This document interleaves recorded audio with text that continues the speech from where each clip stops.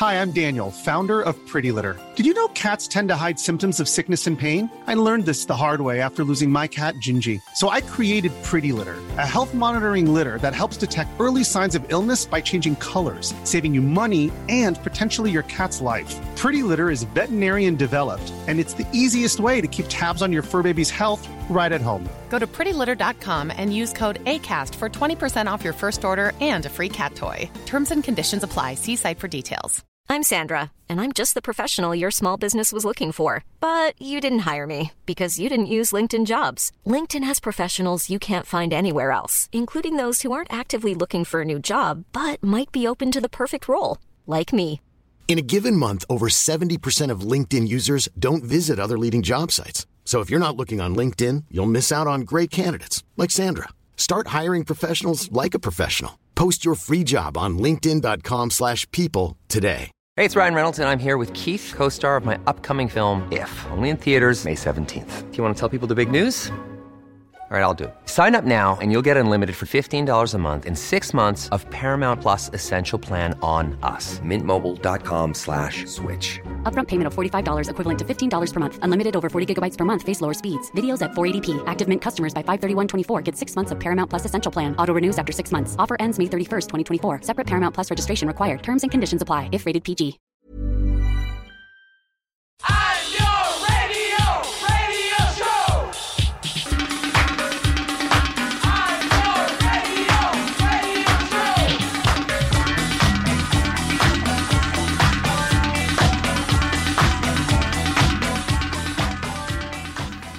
Hello and welcome to the Niall or Nine podcast. We are back after a week break. It is Niall and Andrea here. How are you doing, Andrea? Hey, I'm good. Good. Good. Like a week off is like a long time. It feels. I feel so rested. It was a necessary break. Yeah, this is my full time job. Is it? Yeah, this is all I do. Andrea's just been waiting upstairs for him to be well enough to do it. But yes, so what are we going to talk about on this podcast this week? We are going to talk about the new National album, I Am Easy to Find, which came out last Friday. Lots to discuss around that. We will be reviewing new tracks from actually a lot of albums, really. Mac DeMarco's new one, Slow Thai, A.A. Bondi, and Tyler, the Creator. All new albums that came out in the last week as well. And we'll also be just doing our customary for the last time, discussing Game of Thrones and how it all ended up and what we think of it. At the very end, we'll give you his warning. At the very end, yeah, after the songs of the week, we'll be discussing that. So, yeah, hold tight for that one if you're interested in hearing our thoughts, like everyone else's thoughts on Game of Thrones. Not many people share their thoughts. No about one's been this talking show. about it. I saw the Waterford Whispers actually, which was very funny. They do like a recap thing, and it's like a jokey one. It is actually a recap, but it's like there's stuff in it like John, now a man returning from a drug-fueled session on a Sunday morning, and saying like. Daenerys pushed out the old political promises, rural broadband for the Seven Kingdoms, stuff like that. Anyway, maybe They're I'll great. I discuss like them. that later. So we're gonna, what was that? Why weren't we on last week? Well, one of the reasons why we weren't on last week is because I was at It Takes a Village festival. You were. I kicked off my festival, summer festival account with It Takes a Village in Trebalgan in East Cork. And how was it? Well, it was so good I couldn't do the podcast last week, basically. I know that was part of it. But I think, when you start to go to festivals on a Friday evening and you come back on a Monday afternoon, you spend the rest of the week trying to catch up with what's going on. And I was no way prepared or ready to do a podcast to my best of my abilities. Sure. But that's kind of a sign that I had a good time. I think so. I think that's why businesses tend to slow down in the summer, because people are back to work Tuesday to Friday and they're just still dead. Yeah, like I'm away the next 3 weekends. Yeah. And it's going to affect everything I'm doing. It will. my ability to make a living. Yeah. Although some of that is making a living, but not all of it. But yeah, anyway, It Takes a Village. It was a fantastic festival. It was the second time that they did the festival. If you don't know about it, it happens in Trebalgan. Trebalgan is a holiday home setup. So you basically drive into the reception, they give you your wristbands, they tell you what number house to go to, and you go there and you stay with your friends, and you literally drive up to your gaff and bring your stuff in, and then everything at the festival in terms of music is covered. There's like a central area. It's kind of like this family Yeah, it's a family holiday village. I think I went there as a kid. You probably did, yeah. I think I did.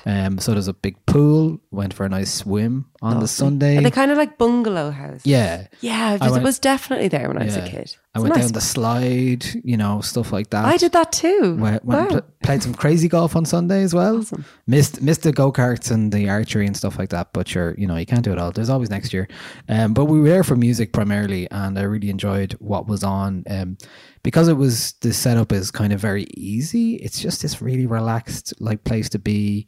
There's a central outside area that's covered. They spent €2 million on a roof. So, Christ, you know, it's like Wimbledon. It was great. So the first thing I saw on Friday, I think, was AMAC, who played outside there. Laboon were down as well. So both AMAC and Laboon played on Friday night. Really, really good. I was actually DJing Friday as well. I had a really good time, although slightly cut short. But sure, these things happen when you're playing last sometimes. But I had a great time. It was brilliant. And I had a nice... one of the guys from Happy Alone was like enthusing about my set, which was really lovely. But it was like all the best tunes you've never heard. I was like, that's a really good one. That's a good one. I had a great time. The other thing about the festival is that after the main event is over, you kind of end up going to all the other people's houses because everyone's staying in houses, and it's very easy to do that. So you end up going back to the gaffs afterwards. And you get to sleep in a bed. Yeah. Huge. It's a big deal. Yeah. So I enjoyed Friday a lot. Saturday there was the likes of, I think it was, I'm getting my dates confused because it was nearly a week ago, over a week ago now. But there was just really nice places to hang out. There's really good food as well. That My Goodness stall that's from Cork, do amazing like vegan food, just like really good fishy tacos. Really nice. It was a great little festival. It was a nice like podcast thing. I saw Kevin Barry and Lisa McInerney do a talk about and do some readings. Saw The Point of Everything's Cork based talk. I was a bit distracted, to be honest, to be listening to Owen's chat about Cork City and music. But it was nice because it was like Greg Dowling from Fish Go Deep was on the panel, and yeah, it was interesting, and just the music and the lovely people. I met some lovely people that I hadn't seen for a while, and hung out. Saturday was good fun.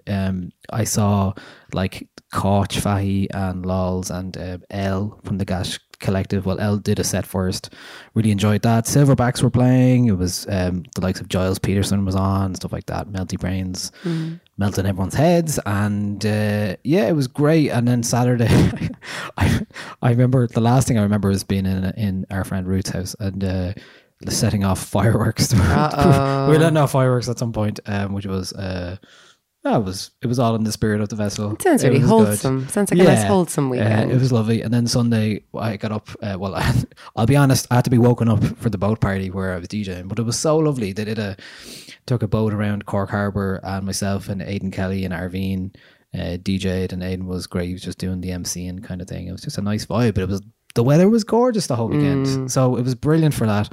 And then Sunday, there was the big gay disco with Eddie K in the arcade, and they had like things that I missed, like the pool party where the Lord of Strut led like synchronized swimming and all this kind of stuff. It was like really lovely. I had a great time. I saw Kojak again, another brilliant set from him, and just had a fantastic time.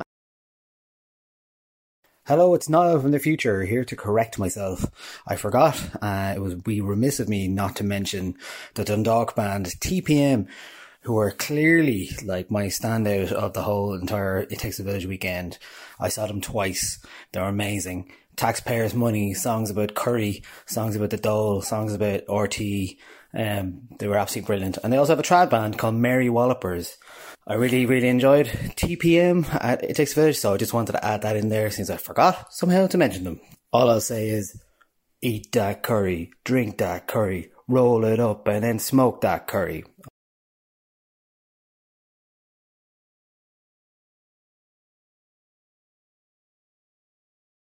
I would recommend it very highly. It is a great little festival, and do you know what's lovely about it is it's a nice festival to start your year with, because it makes everything so easy. You just have to, you're eased into you just have to rock up and be like, this is actually lovely, and I don't have to worry about carrying anything or anything like that, and just hang around and eat nice food and have the chats, and it was lovely. It was a great festival. Yeah.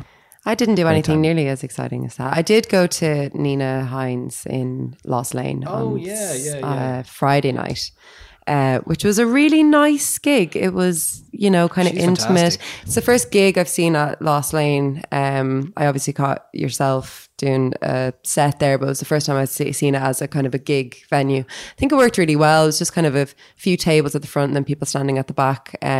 Sounded really great. I think the shape of that room kind of suits those more focused, kind of a little bit quieter sets. Yeah. But yeah, really, really lovely gig. Great support from my pal Animal Party, and then she jumped in for some harp backing and she had a lot of vocal. guests on stage, right? She did, yeah. Natalia O'Flaherty was up there as well. Yeah, Maya Sophia as well. And then she invited anybody who was like a fan of hers or knew the words for like her last big song up, and it was a really nice kind of emotive, gentle Nina's experience. Great. One of probably the first Irish artists I was really enamored with back in the day when I first I wasn't even living in Dublin at the time. I actually went up to her when she released her album Monoprix and asked her for an autograph. Yeah. Years ago. Yeah. But she was really great, and she just commanded the stage so well, but in a way where she was very interested in interacting with the crowd. She was having little kind of jokey conversations with people that were sitting up the front and stuff, and she had like a megaphone. It was great. Really, really nice, just gentle gig. It's lovely. I was actually planning on making it in, but my wife Eva has been very sick the last 2 weeks. She's got, get well soon. She's got pneumonia, so she's currently at home resting. I actually confiscated her phone today, good, so she wouldn't be able to do anything. So that sounds a bit like misery or something. But she did ask me to do it. Yes. No, she needs rest. Needs to get better. She needs rest. She's still doing sing-alongs in between everything else and trying to rest. So I was like, she went to the doctor yesterday, and the doctor gave her a sick note for herself. I saw that on her Instagram. Yeah, you're the boss, so you have to listen to this. So so take a break. She's well soon. She's getting well soon at home. But we are also going to see a gig tonight as well, aren't we? I'd completely forgot. I was like, are we? Yes, we are. we are. We're going to Big Thief in Vicar Street, which I'm really, really excited about. Whose album we reviewed last time on the 2 weeks podcast. ago. Yeah. Very much recommend that, and I've been very much enjoying it. Yes, really I think it was kind of a big album this year in the kind of indie circles, at least. And if anybody hasn't checked it out yet, they definitely should. It's called UFOF. I'm interested in seeing what they're like live, because they seem to have a lot of dear fans who especially love their live sets. So I'm interested to see how the album translates, because it's very, as we discussed, it's very kind of otherworldly, kind of has its own pace kind of thing. So I'll be interested to see what that's like, because apparently they're playing a lot of them live as well over the last couple of years, those songs. So that's us in the future. I'm sure we'll talk about that next week on the podcast. What about slightly in the past? Slightly in the past? Like last Friday. Last Friday, what's happening? What was happening last Friday? What do you remember? The National came out. Oh, yes. I was like, what did I do last Friday? I almost made the Nina Hines gig is what I did. Yeah. Almost made it. So we're gonna talk about the National's brand new album, I Am Easy to Find, their 8th album, which came out about 17 months after their last one, Sleep Well Beast. Kind of a surprise release in a way, because it came out so suddenly, but we'll talk about that and more. Here's a flavour of one of the songs that came out first from the album, I Am Easy to Find, from the National. This is You Had Your Soul With You. I have owed it to my heart, every word I've said. You have no idea how hard I died when you left. If I yield to my trances, will I get up close again? I had only one thing to do, and I couldn't do it yet. I had only one thing left, and I couldn't see it yet.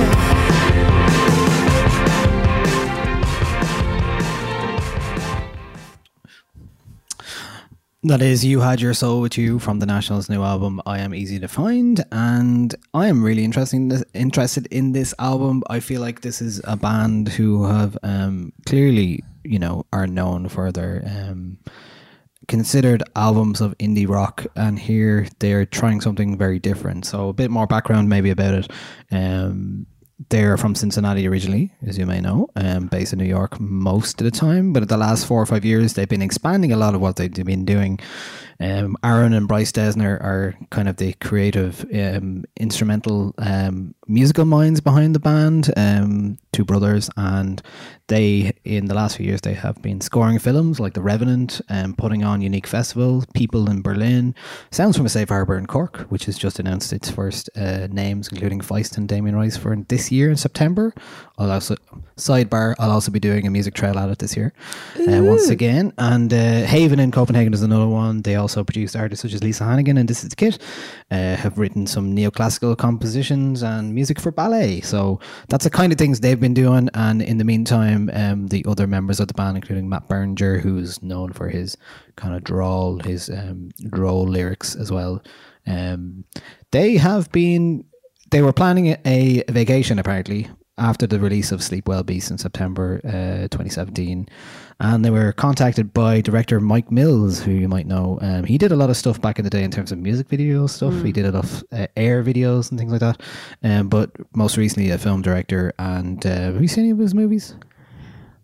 What did he do?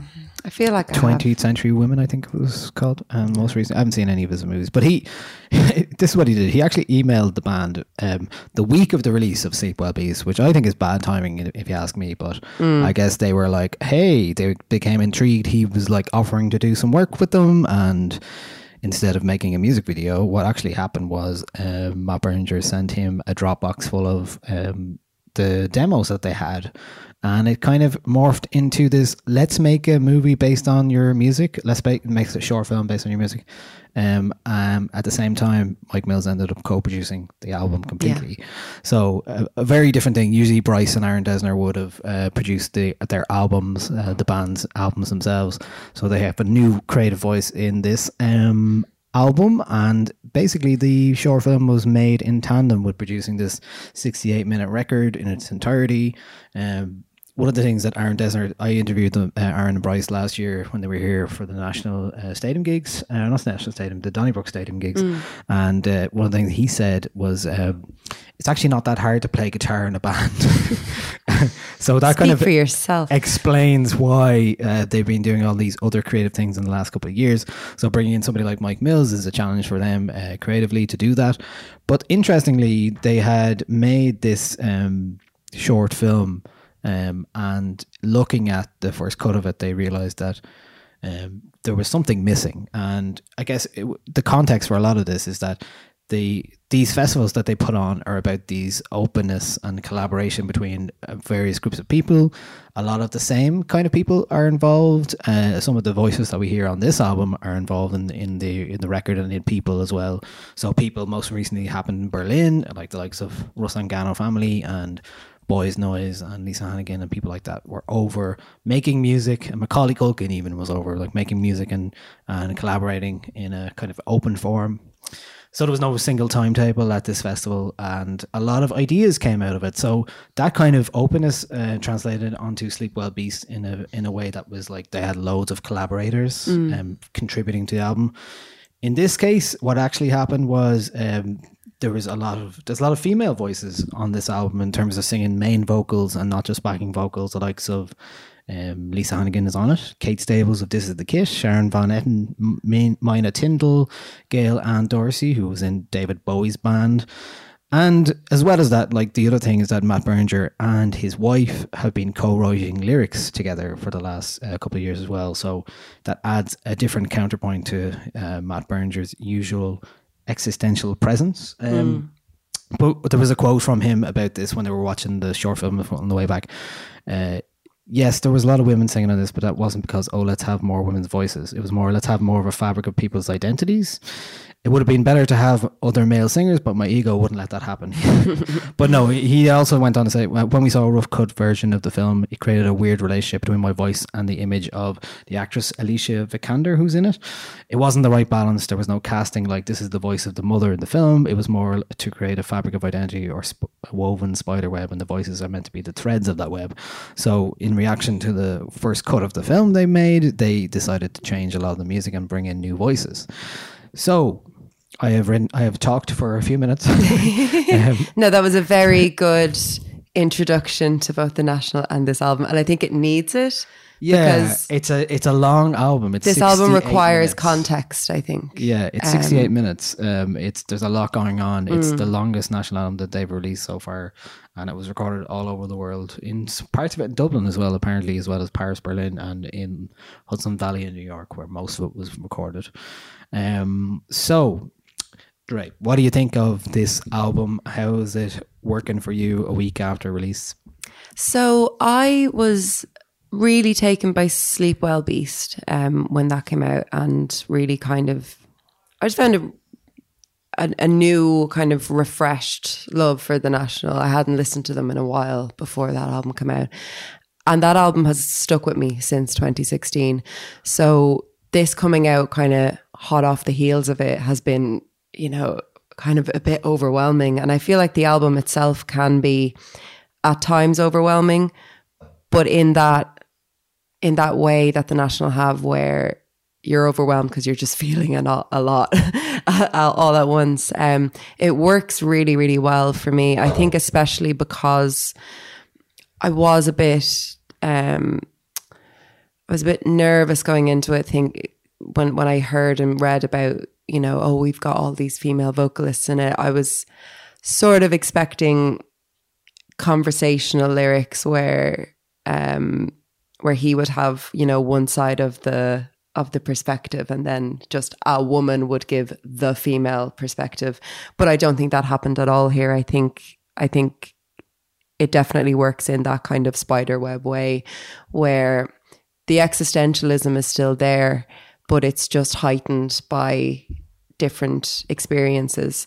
I think especially the moments with the Brooklyn Youth Chorus are particularly they probably stand out the most in terms of the album, in terms of contrast for their previous work. And like you said, I was a big fan of Sleep Well Beast. I think that is my favorite National album. I think it's mine too. And what I liked about it was, here's a band who, not that they were going through the motions, but they could easily be, if you weren't into what Matt Berninger was doing, and you weren't into the kind of gloomy rock thing, you probably weren't going to get much reward from listening to them. It does strike a chord with a lot of people, but it doesn't. There's a lot of other people who wouldn't go near it. And I think Sleep Well Beast was that kind of, not quite a Radiohead moment in terms of like the acceleration of change, but it had new textures and new perspectives that they brought in, informed by that collaborative efforts. And like the way that album worked apparently is they had all the songs recorded, they invited people into the studio,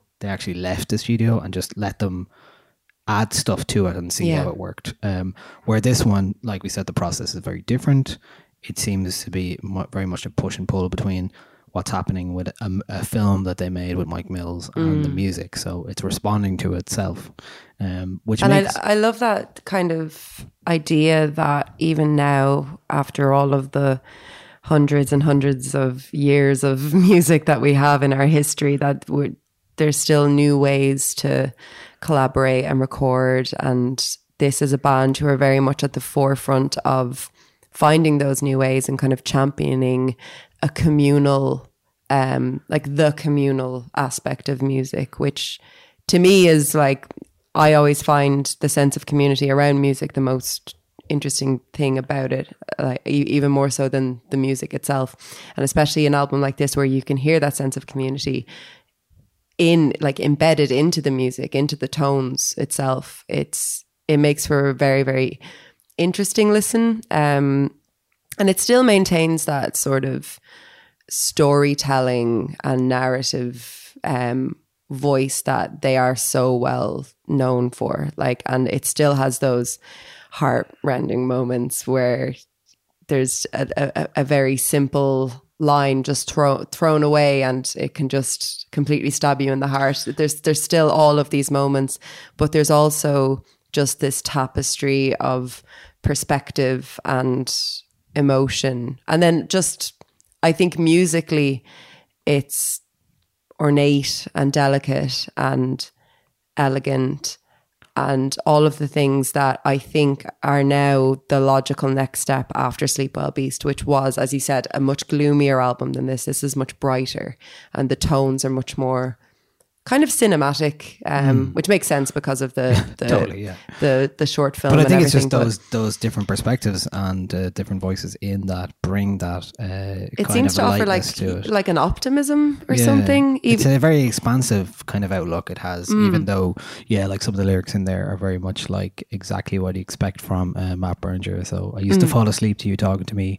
I don't listen to anything now, nothing to do with us. I'm just so tired of thinking about everything. Yeah, I mean, all right. Yeah, this is a national song. If you had a national lyric generator that might be actually show up, I'm not afraid of being alone. And then, I'd love if someone did. Do you ever see those things on Twitter where it's like, I fed a bot all of the episodes of Black Mirror, and it wrote a Black Mirror episode. Right. I wish you could do that with albums and just get it to write a national album. But it wouldn't be this anyway. No, it wouldn't. Because this is different and new and exciting and interesting. Yeah, you mentioned the Brooklyn Youth Chorus. They feature on at least 3 tracks, so kind of very choral arrangements that add a whole new dimension to this work and the kind of work that the National do. There's 3 songs in particular: Dust Swirls and Strange Light, Her Father in the Pool, and Underwater. Very much like a different style for the National, and it really feels like a very rich tapestry in that regard. I think my favorite song from the album at the moment is called Not in Kansas, and it's 6.5 minutes long, and it's kind of conversational and confessional. And well, let's listen to a bit of that actually now to give you a context to it. There's one lyrics about R.E.M. and the Strokes and Annette Bening and being back in Ohio and feeling weird about alt-right stuff. And here you go. It's been hard on Annette Bening and listening to R.E.M. again. Begin to begin, over and over. Begin to begin, over and over. I am not in Kansas, where I am, I don't know where. Take me for a walk and blame this on the water dripping off the spear. If the sadness of life makes you tired and the failures of man make you sigh, you can look to the time soon arriving when this noble experiment winds down and calls it. A very Sufjan kind of style there to that song that who they are close friends with as well, but and they've worked with on Dark as the Night. But yeah, definitely like that song is a totally different structure to a regular National song, and it brings in those kind of new textures as well. So also, apparently that song, when they sent it off to be kind of played around with, there were 17 stanzas cut out of the song. Wow, that did exist before. Right. They didn't record them then? No. It was just kind of the lyrics were sent to Mike Mills. And he was like, yeah, this is great, but also we're just going to take away like 17 of these, and then we've got ourselves a song. So I love a good editor. Yes. Essential. I think lyrically most of this album is concerned with the kind of dynamics of a adult married relationship, really. There's a song called Oblivion with Mina Tindall singing. It's the way you say yes when I ask you to marry me. You don't know what you were doing. Do you think you can carry me over this threshold over and over again into oblivion? It's that kind of like, and you know, it's something that they are very mature themes to be dealing with. It's something that Matt Berninger is very good at, but the fact that it's one man's perspective mostly on previous albums, it can feel very one-sided, and it's like, this is my perspective. This is my truth, tell me yours. This is my truth, yeah. But I like the fact that you've got a female perspective. Certainly the fact that his wife also writes lyrics as well. I think that's crucial. Yeah. Like, and that's such a big change. And I think that adds so much to the varied perspectives on this. It's not just like, we're going to get some female vocalists in to sing what I think is a female perspective or the female perspective. Yeah. It's actual collaboration with the person that you're singing about, which is, I imagine, quite dangerous. You might necessarily want to hear everything that comes out, but that obviously makes for really, really interesting music. Yeah. And I think they've always been very good at that kind of very honest. You know, like, marriage isn't just this like rosy thing that happens all the time. You have to work at it, and like sometimes you feel bad, and sometimes you know, there's a lot of push and pull in that relationship of like, that's not what I've heard. I've heard it's gonna be great.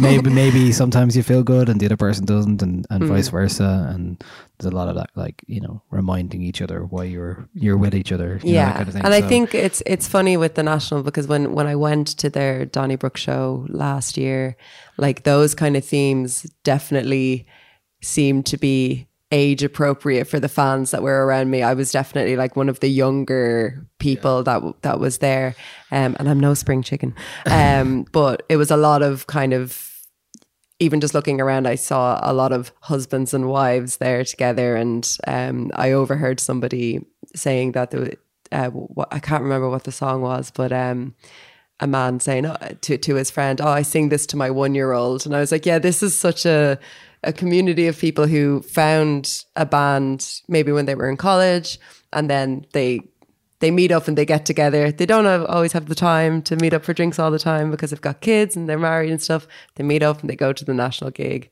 They feel something, and they're hearing themes that actually apply to their lives. That's usually disparagingly called dad rock. Yes, but definitely not dad rock. Definitely not. Maybe this is the new dad rock. It's like maybe soft dad, like soft caring dad who sings, who likes to read and listen to music about the human condition. Yeah. These are the dads I'm here for, not the Bon Jovi dads. I don't want them anymore. We're more than halfway there. Yeah. And there's some really, really fantastic vocals on this as well. We mentioned the Gail, what's her name? Sorry. Gail Ann Dorsey, who's in David Bowie's band. Yes. A very beautiful. Striking bass player, but I didn't realize she was an amazing singer as well. Absolutely stunning vocal. Of course, Lisa Hannigan sings a great song called So Far So Fast, and really is the dominant voice on that song. Yeah, she played at that, she sang with them at that gig last year, and she was one of the highlights. Yeah, she came really out wonderful during at Cork at Sounds from Safe Harbour and played, and has done a couple of things with them. Obviously, as we mentioned, has been produced by one of the Desners as well. So, but very nice to hear somebody like that, who's very talented, get a centre stage and be supported by Berninger vocally, and not the other way around. I think he knows. He's like, come on. Yeah, she's fantastic on this album. Like, and it makes sense that she would slot in so easily. Her music isn't, dissimilar. She has the kind of voice that just works on almost anything. Yeah, and she's a great one for popping up at gigs when you're not expecting her, and she just comes out and you're like, oh, there she is.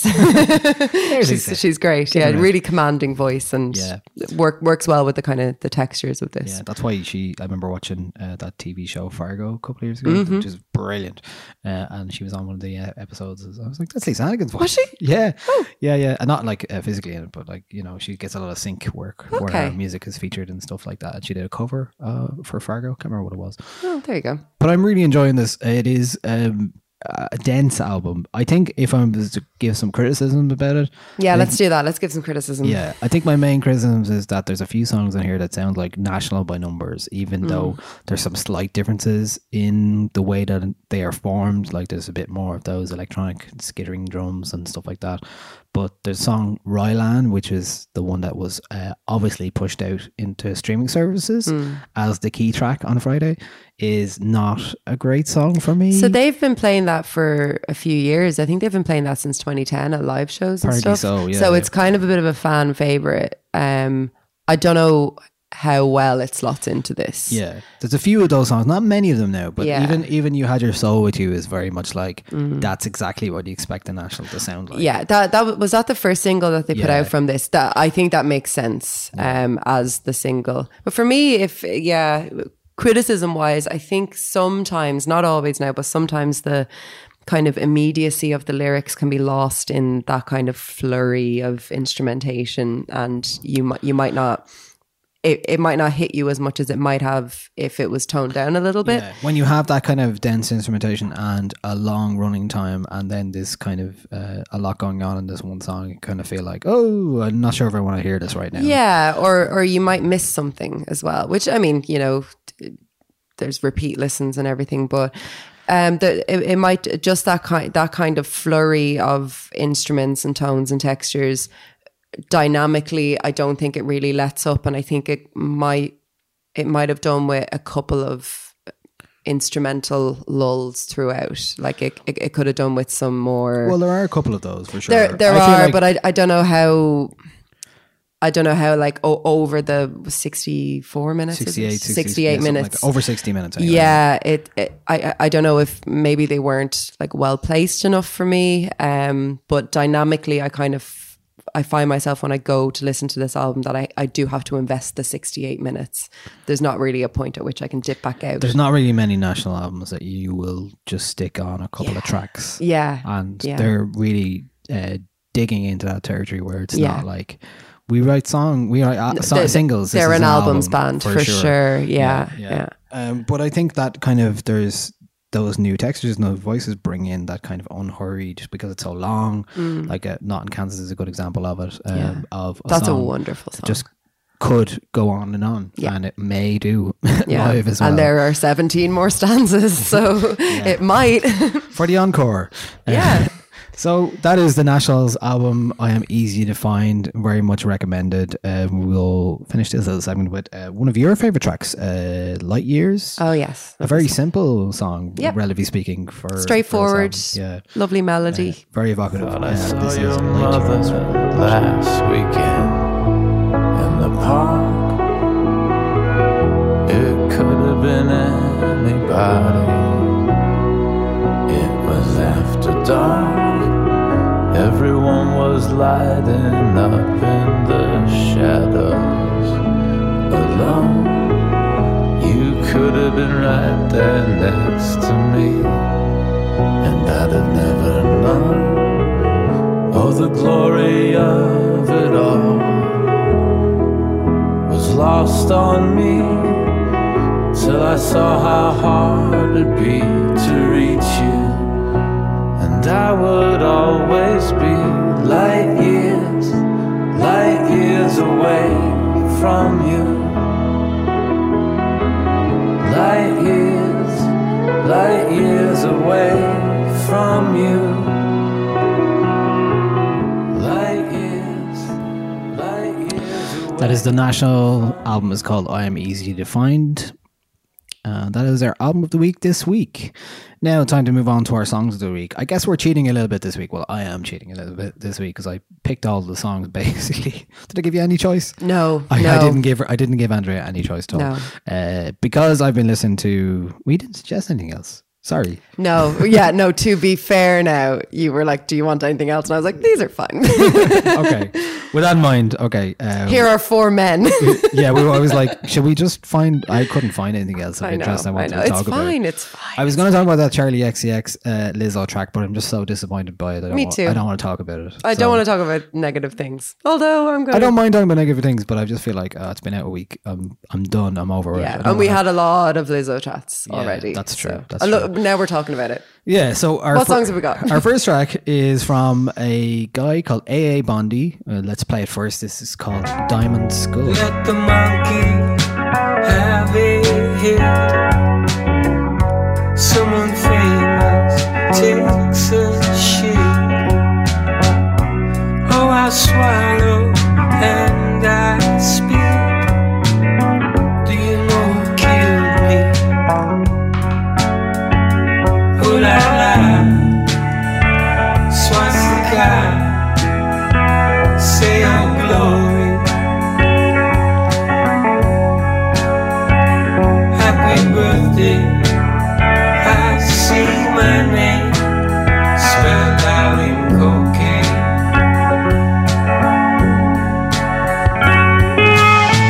Chemical core whispering. That is A.A. Bondi. So this is an album that came out about 2 weeks ago. It is called Enderness. A.A. Bondi is his real name as well. It is August Arthur Bondi, a good strong name. That's a great From name. Alabama. August Arthur from Alabama. Yeah, August Arthur. And it is from his first album in 8 years. And a name that was vaguely familiar to me, but recommended by both Donald and Luke here in 909. And I'm really loving this. It's very much of that ilk. It's very atmospheric, a little bit downbeat, lyrically concerned with all of the bad things that are going on in the world. August's house burnt down the day after his album finished last year. So this was what was left in the fire, basically, the album. And it is absolutely fantastic. That is the opening track. It is called Diamond Skull. Is he a new voice to you? He's a completely new voice to me. I thought this song was a cover, and I thought so because it sounds, the melody in the verse sounds like Both Sides Now by Joni Mitchell. And then I just got a bit of What I Am Is What I Am, or What You Are or What as well. I was like, oh, is this a cover? But it's not. No, it's definitely not. It's definitely not a cover. It's lovely. It's really kind of, atmospheric and warm, but also just a bit sad as well. I like the guitar tone a lot in it as well. Yeah, his previous stuff was much more folky than this, and then bringing in much more kind of synthesizers and kind of off-kilter instrumentation in this. So it kind of works to that. The lyrical content about it, the world and the state of the world. Is the album like this? Does it sound like this? Yeah, pretty much. Yeah. It's very similar to this. Okay. So kind of wanted to play it just to recommend it. Yeah. If nothing else. I think I've been enjoying it a lot. Not for every occasion. No. But no album should. But I really am enjoying it. A.A. Bondi, the album is called Enderness. That song is called Diamond Skull. Now, Tyler, the Creator, he released a surprise album. Well, he announced it last week, and then he released it on Friday. This is from that. The album's called Igor. Yeah, I'm brushing you off, cause it's Parker, it's calm. You're my favorite garçon, don't leave, stay right here. Yeah, I want you right near.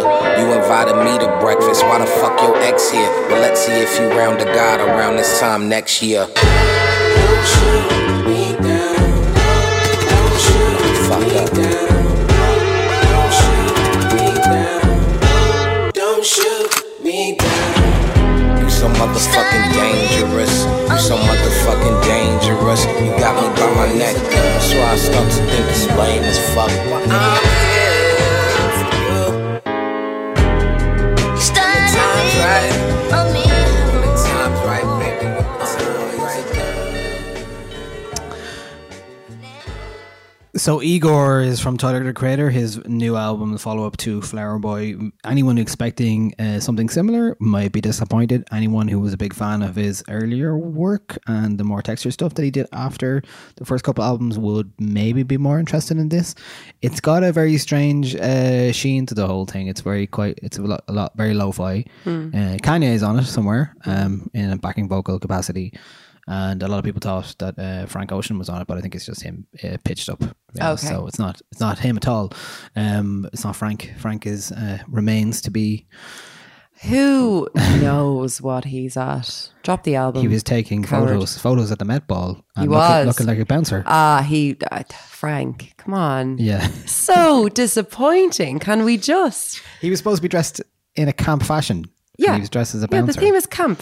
Like he looks like he didn't bother, basically. Even he looks like he was wearing. Well, he looks like he was going camping. Like might have just got it wrong. The way I dressed when I was 15 with one of those like jackets that go over your head and like a zip Yeah, it goes halfway down, and then you've got a shirt and tie underneath because you're going to the Met Gala. Like I think he's wearing a good fleece. Yeah, yeah. Wasn't Anyway. a fan at all. Yeah, but I'm enjoying this Tyler album for on its own merits. Like I said, it's very it's kind of a capsule of and an album the way it should be. It is a bit of everything, a bit of that kind of lo-fi thing, a lot of synths and kind of grimy noise in it as well. Very much a mix between the kind of hip hop style and the instrumentation style that he's been doing.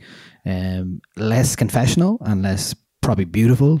Igor maybe is I don't know why it's called that, but maybe that's a suggestion about the kind of griminess of the whole thing. And this song is the one that has grabbed me first, but yet to listen to the album in any great way. But I'm enjoying what he's been doing with it. I'm just interested in him as well. Obviously, he came out really on the last album, and there's a few lyrics on this about that as well, which is just really positive as well. You know, really nice to be somebody be themselves. And I talked about Tyler before about this, you know, like his disposition of being this like bratty hellraiser, which has kind of been disappearing, and he's been embracing a more artistic and creative side, and I think that's just to be encouraged. And saw him live at Primavera last year. It wasn't great, but it was grand.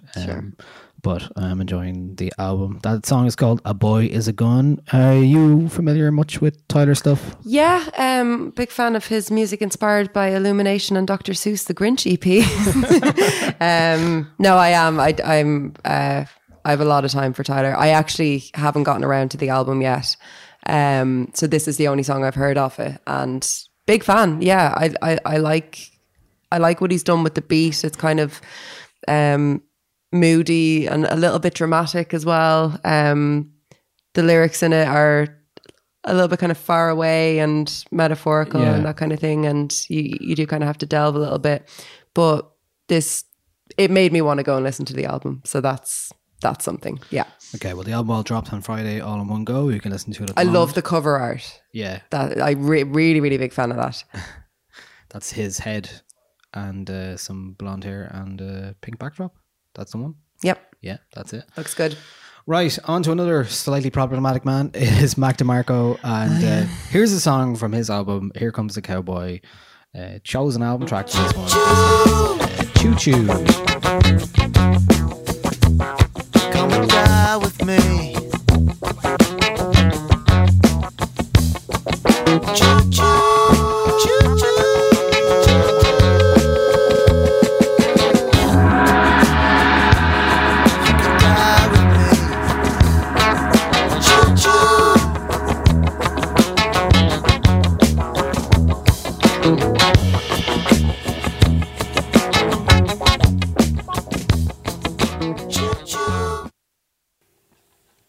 There's not really much else going on in that song, so we can leave it there. That is Choo Choo by Mac DeMarco. I guess I wanted to pick this because I feel like I saw some unfair criticism about this song. Like an artist can't have a bit of fun on their own album. Sure. Like this is very much a like light funk like jam that they're just like having a bit of crack on. Yeah. On an album that generally speaking is pretty minimal and not much going on, but remains quite a nice listen, I think. Mac DeMarco is in a funny place because he has this like character almost, that this big personality, this like brat who says questionable things and has done that in the past about various different things, and who, you know, likes to... He's on the verge of being cancelled. Like he is. Like generally in the discourse. The funny thing is, like, if you didn't know anything about that, his music would not suggest that at all. No. So... No, maybe his early albums have a kind of a brattiness like entwined in them, but they also had a lot of experimentation and just sort of breaking the rules in an artistic way. And I think he's an interesting artist, like taking away my kind of conflicted feelings about, like, I don't really know how to feel about him as a person. This song is like, it's just a bit of fun. It's on the album. I don't know how well it works on the album, but as just a little 2.5 minute thing, you know, why not? Yeah. I just like Mac DeMarco's is his albums I put on in a context where I'm either like it's kind of nice background noise. And Yeah. the albums I really enjoy, and the last 3 have been like that for me. And this one again, I was like, it's not as good as his last few records, but I do think that the song "Nobody" that's one of my songs of the year for sure. I really, really like that song, and I think it suggests a maturity in his songwriting that we've actually haven't seen yet. So, and I was impressed by the album overall. I thought it was good. It was a new move for him, but yeah, I don't think it's a radical change from what he was doing. And no, I don't think he'll have many radical changes. No, though. I think that's what he is. He makes like pretty nice lilting guitar jams, and that's about it. And It's working for him. I don't really want anything else from him. No. I will say though, live, he does manage to translate those very small songs into something quite large that somehow should not work at a festival. Like, so Primavera is a good example last year. Seeing him there and being like, or 2 years ago, I'm like, how are these like skeletal songs working so well? And I think it's like, it's that magic of like of songwriting and just like simple things that you can do that just make these songs work really well. Yeah. So yeah, as an album on its own, Here Comes the Cowboy is something I've been enjoying. In a small way, just like sticking it on, driving around the car kind of thing. I've been enjoying it in that capacity. Mac DeMarco is that kind of like album I listen to at home. Yes. Kind of relaxed music I'd listen to at home. Or like a sunny day sort of yeah, thing, just yeah. in the background. Yeah, for sure. So that is Mac DeMarco, and our last track this week is from a man from Northampton called Slow Thigh. He has a new track out from his album Nothing Great About Britain, featuring Skepta. When I sit in the cemetery, flashback, flipping packs, it was ketamine. Now I'm feeling hoarse, school of life, one no course. You're a tourist, only go with the purest. Ace Ventura. Inglorious Bastards, phenomenal, abdominal, put a hole in us. Cool, yeah. Inglorious Bastards, phenomenal, abdominal, put a hole in us. Cool, yeah. Inglorious Bastards, phenomenal, abdominal, put a hole in us. Cool, yeah. Inglorious Bastards, phenomenal, abdominal, put a hole in us. Cool, yeah. Young boy with a hot head, I was on stage with a mash. Just in case somebody told me to suck my mum in the clash. Way too gas. Heard man talk about drip, rude boy, what you know about splash? What a beautiful murder, with a samurai sword I slaughter. What you mean, what you know about holy water? I stood at the altar, fuck a tab, I do a whole sheet to myself, by myself. Now these big problems just looking much smaller. Yeah, and it's just me, my laptop and my bank card. I'm directing movies like Gaspar. I drive the Wraith like it's NASCAR. I love the look on their faces when they look in the... That is Inglorious featuring Skepta from Slow Thigh, Nothing Great About Britain. Didn't give him much airtime on that one. I gave a bit of Skepta instead. But I really like Slow Thigh and his style. If you don't know much about him, I guess as I said, he's from Northampton. Very much has that like whiny kind of UK rap voice. He's had a couple of great songs out in the last while. What I like about him, he has this very menacing gold-teeth smile that he puts out there in this kind of like horror movie fashion almost. But he's one of the few artists in Britain singing about Brexit and Britain and the state of Britain, and he has a Nothing Great About Britain tattoo, so he's not on board with the great part of Britain in a lot of ways. He's been known to perform in a coffin at his gigs and stuff like that. He's quite intense. He has a great song called Doorman, produced by Maura Massa, which actually we mentioned It Takes a Village earlier on, and the Soft Boy Records lads, they had a couple of parties in the houses. One of the houses was basically turned into a small venue, and on the Sunday night, the Soft Boy Records lads were DJing, and they finished with Doorman, which is kind of like a punky, aggressive, like banger. Yeah, and it was a bit of a moshing going on. It was good crack. It was good crack. That was one of my favorite songs. Did you partake in the mosh? I walked in just as it was happening. I was like, great, I love this song. It was great to hear. And he's, as the album overall, it's good. Nothing great, but it is, I think he is a new exciting talent. A lot of lyrics about, growing up and being a bad child. Sure. And his mother like looking after him and all that kind of stuff. And yeah, I really like his style. I think live is where he's at mostly. A very intense performer and something that you kind of has a lot of, you know, it reminds me a little bit of like Dizzy Rascal in terms of his vocal delivery. But he's addressing multiculturalism and Britain and being a drug dealer and the role of women in his life and being a British youth in the 21st century. And there's not a lot of music in Britain that is doing that, really. So I think for that reason alone, he's worth a listen. And there are some good tracks on the album. I think the best of them are probably been released. There's a great track called Glorious, which has a nice monologue about going to see a football match and going to the wrong city with his uncle and stuff like that. So it's really good. So that is Slow Thai.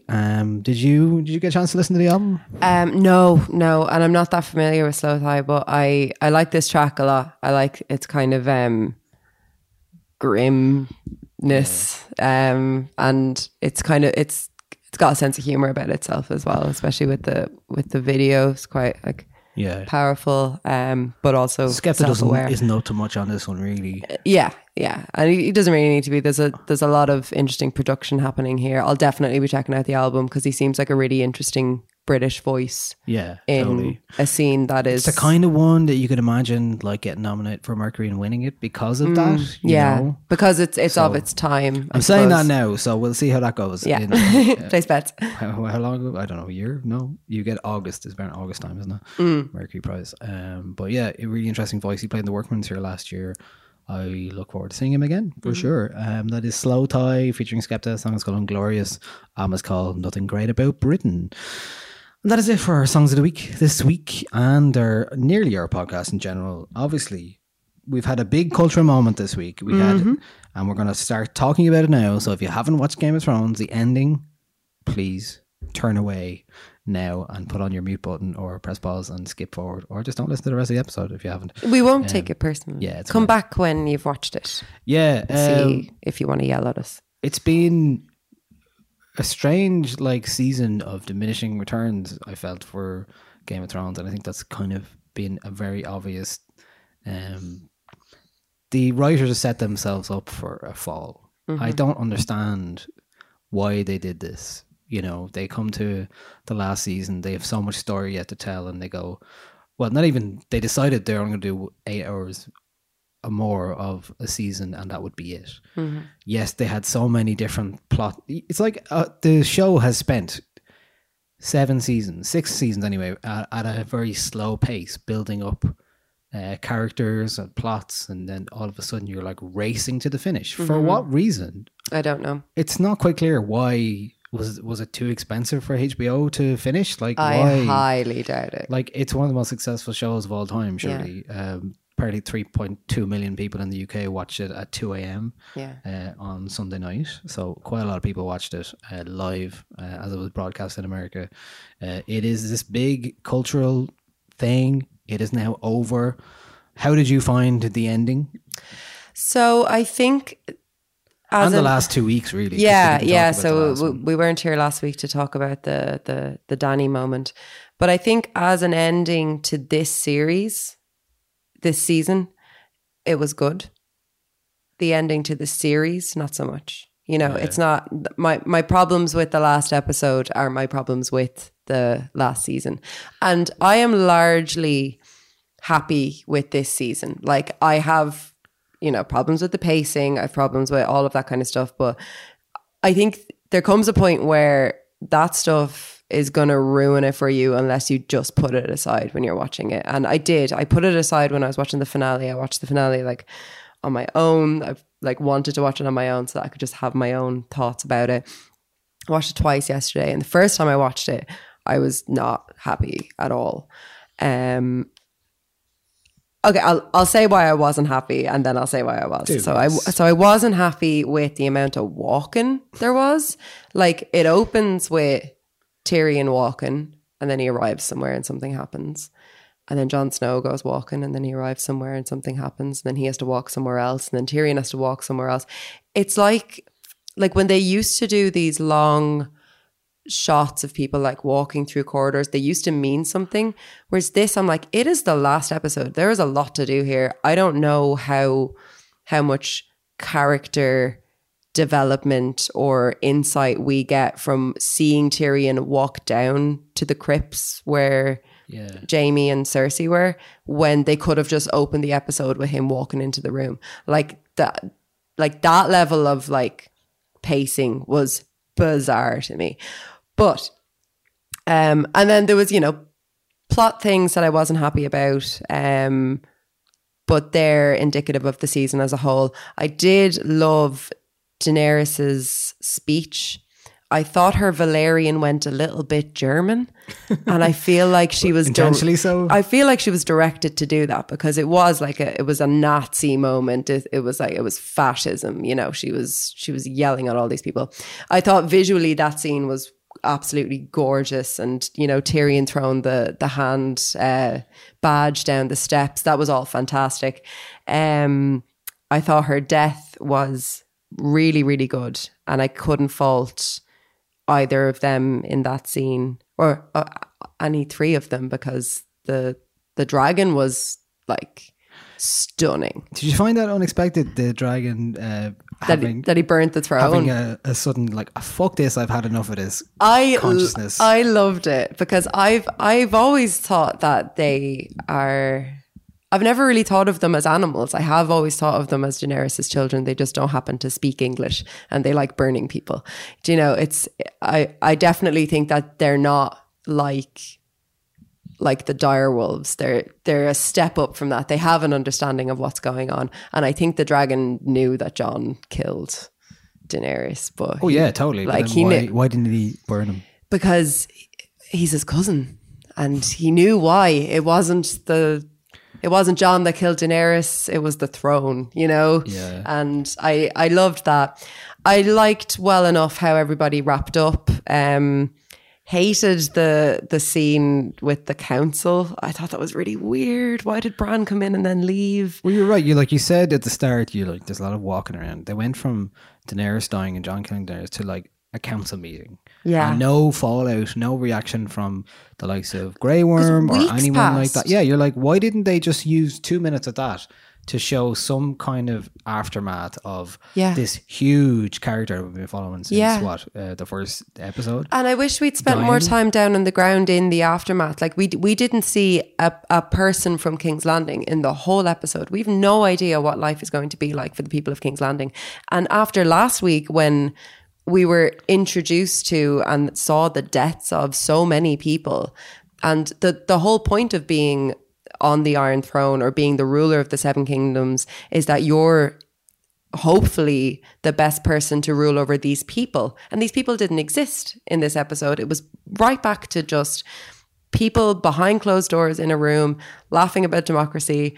Like it was very, very strange to not in a show about kingdoms to show any subjects at the end. I found that bizarre, absolutely bizarre. Well, I guess it's never really been about those. It's always been about the positions of power. It wasn't until last week, and then we were shown. It was showing you the humanity. Yeah, we were shown that there are actually people in this world. I don't know. I think it was a bit late to be introducing kind of that kind of level of. I just wanted to see them walk around down there a bit more. And so you just wanted more walking? Well, in a different capacity. More walking where it would have served character and not just walking down a set of stairs. In a way that, you know, they were hastily trying to, I was comparing it to like, you have you're doing an exam and you realize there's like 20 minutes left. Oh, so yeah, and you're going hastily ham. Writing in whatever you can remember to make it bullet points stick. Yeah. Just making things stick. And that's what it was like. It was like, just hoping nobody would notice. But obviously the internet is a watchful eye. Yes. Always watching. And it's so funny. The word foreshadowing, I've never heard it so much in my entire life. It's like foreshadowing, fan service and pacing have been the three big words of all criticism to do with Game of Thrones this season. And like, it's not without its reasons, the ubiquity of all of that chat on social media and stuff like that. You're like, I do think what's foreshadowing? Or YouTube videos. I watched a few of those YouTube videos where it's like, people, well, this has been foreshadowed. I was like, yeah, but it hasn't been done convincingly. So with the Daenerys thing, I loved that episode. I think the second last episode is the best of the season. I thought it was just like visually, it's the best thing that they've done. I thought Daenerys' switch was done really well, and I found it completely believable and convincing. I was fine by it. I wasn't quite there, but I could see that you know, there were elements that were foreshadowed in advance, but it was not convincing enough to be like, I just would have, it needed something extra. I think it needed more time. Yeah. It needed exactly what it needed. It needed another episode in between. Yeah. And actually, that's what the last episode even needed, was like, even to give Daenerys some time as a queen would have been something, you know, to let her sit on the throne, for God's sake. Yeah, I know. Everyone's like, oh, that was foreshadowed in her dream and all that stuff. But you're just like, I mean, and look, it was, and that's fine. And foreshadowing is a very effective plot device, and it's used for a reason. And I don't really think that, like, I've seen a lot of people in the discourse say like, oh, foreshadowing doesn't make good storytelling. Sometimes it does. Like, sometimes it needs to be more obvious than that. Sure, but not with, like, it's not as if everything in it that was foreshadowed was poorly done. It was, I think, honestly, my only criticism of this season is that, like, how they thought they could do it in 6 episodes is beyond me. Like, it is bizarre. At the end of the last season, we had the Night King on his way. Yeah, like, that feels like a million years ago, but it also feels like 10 minutes ago. It's like he just died, and now Sansa's queen in the north. Jon's gone beyond the wall. Arya's going off to discover America or whatever. Like, it's so Bran sits on the throne. How do you feel about that? Because, like, the one thing about all that is that they spent. One of the points that was made, I was like, what I also said on the internet this week was that I love reading about Game of Thrones in this season more than I actually enjoyed the episodes itself. I've been loving the memes. As soon as the episode finishes, I'm like on the memes. Like, I'm just here for the memes.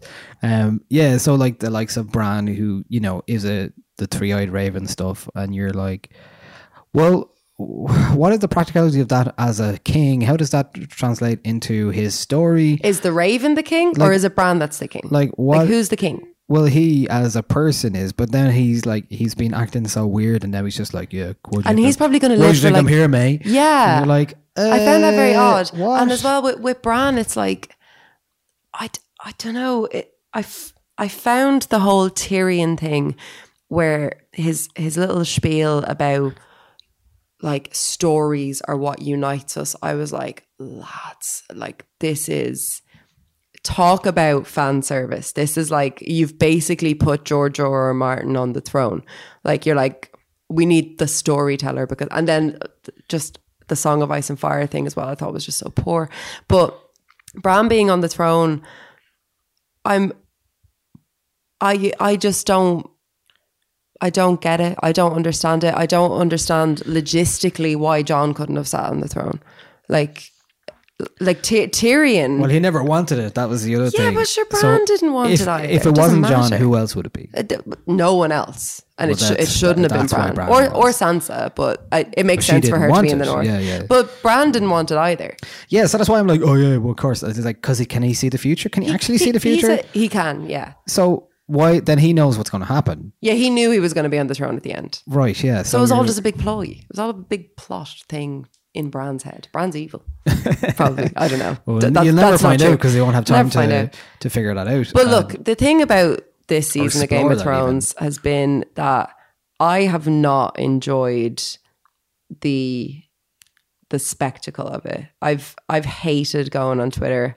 Like, apart from, you know, I'm here for the memes, I've just hated the backlash against it, how kind of vicious it is, the petitions, the kind of the entitlement of the fans. I've found it really difficult to engage with this season in a meaningful way, kind of because that, and, you know, that's not anyone's fault. Like, it's my own fault for going on social media and reading these things. But that's true.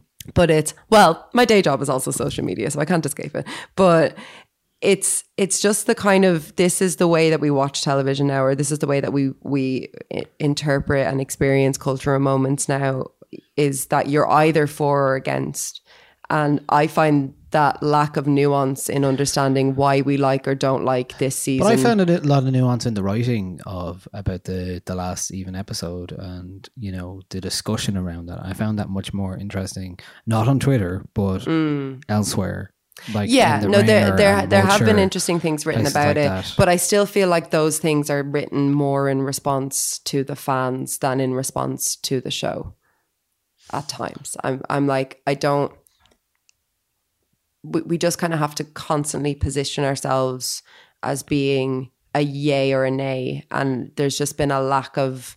I feel like there's been a real lack of enjoyment of what this moment was for us. This is like one of the biggest, if not the biggest, television events in our lifetime, and we just sort of.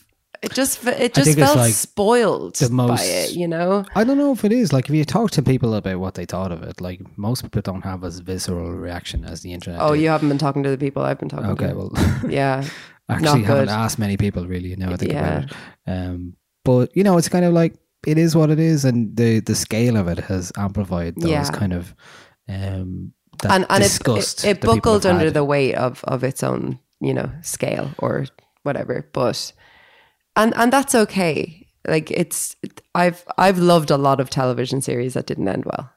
And I'm largely I said, fine I with it. really didn't have a problem with how where all the characters ended up. No. Really, it was more that rush to the finish gave you no chance to explain the things that need to be explained. Yeah. And it gave no reasoning- room for like humor around Yeah, it. and it spent 6 seasons giving you so much context and character development, and then you just like throw that out the window at the end just to get to the end, to get to the end point. Like Jamie Lannister hates poor people again all of a sudden. Yeah, like It what the fuck was that about? Yeah. He's like, you know, I It's never dumb. cared about them anyways. Like, why the fuck did you go to the north then? Like, Yeah. he's like all of that stuff. Yeah.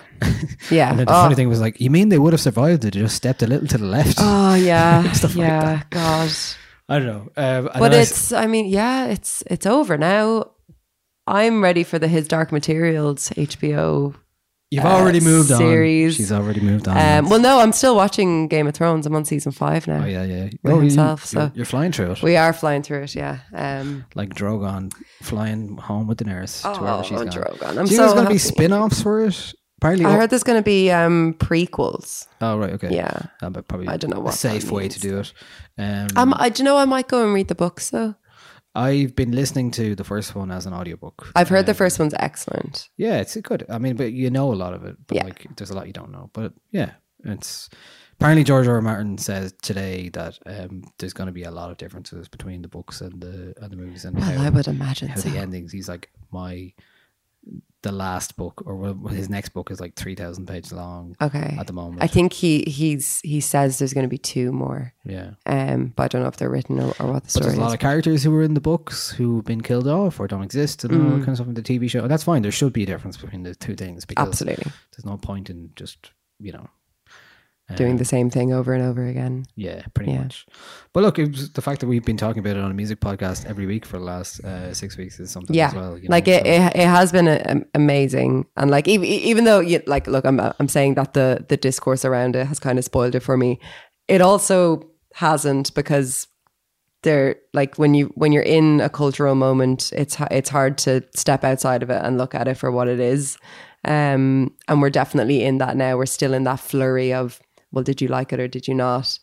And it's still a special thing that a television show can make people this angry, upset, like that people love and care about it so much that they feel stories, real. man. It's all about stories. Oh God! Oh, I just heard myself.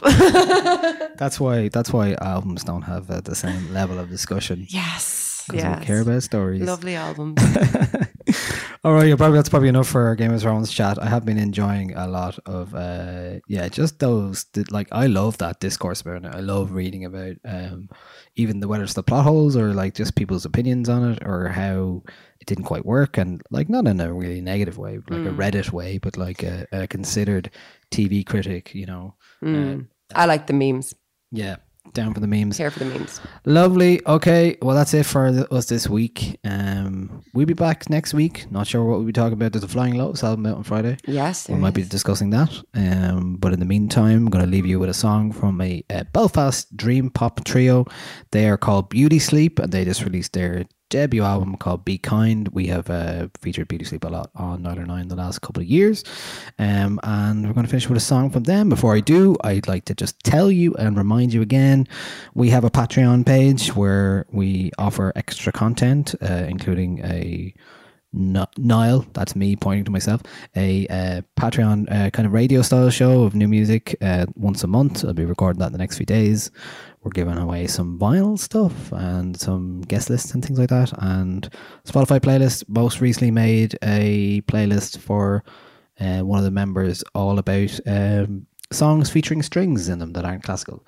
So that's anyone can ask us to make a playlist for them. So that was the most recent one we made. That is on patreon.com/909. By supporting that or contributing a $5 a month, you can help support us and pay our staff and all that kind of stuff. So I do appreciate it. And if you are enjoying the podcast, I'll ask you to just tell your friends. I think that's the best way. Yes. The best thing anyone could do for a podcast is just let somebody else know that you're enjoying it. Yeah. And shout out to everybody I met at It Takes a Village who said nice things about the podcast. Oh, thank you. As well. So that was great. Thank you very much.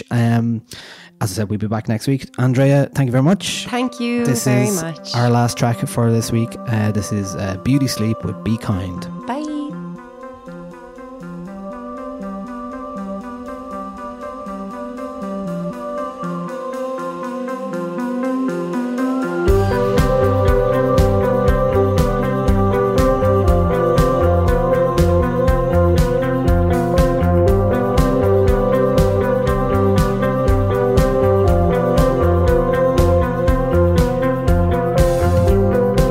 You don't need to change a thing.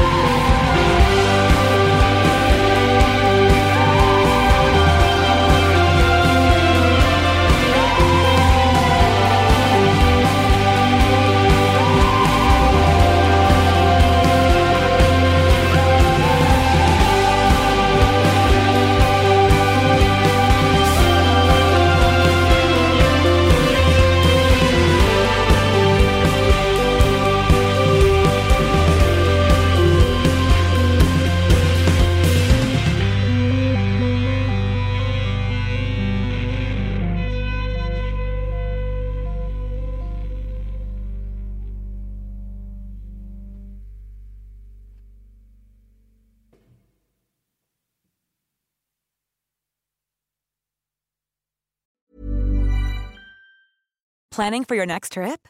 Elevate your travel style with Quince. Quince has all the jet-setting essentials you'll want for your next getaway, like European linen, premium luggage options, buttery soft Italian leather bags, and so much more. And is all priced at 50 to 80% less than similar brands.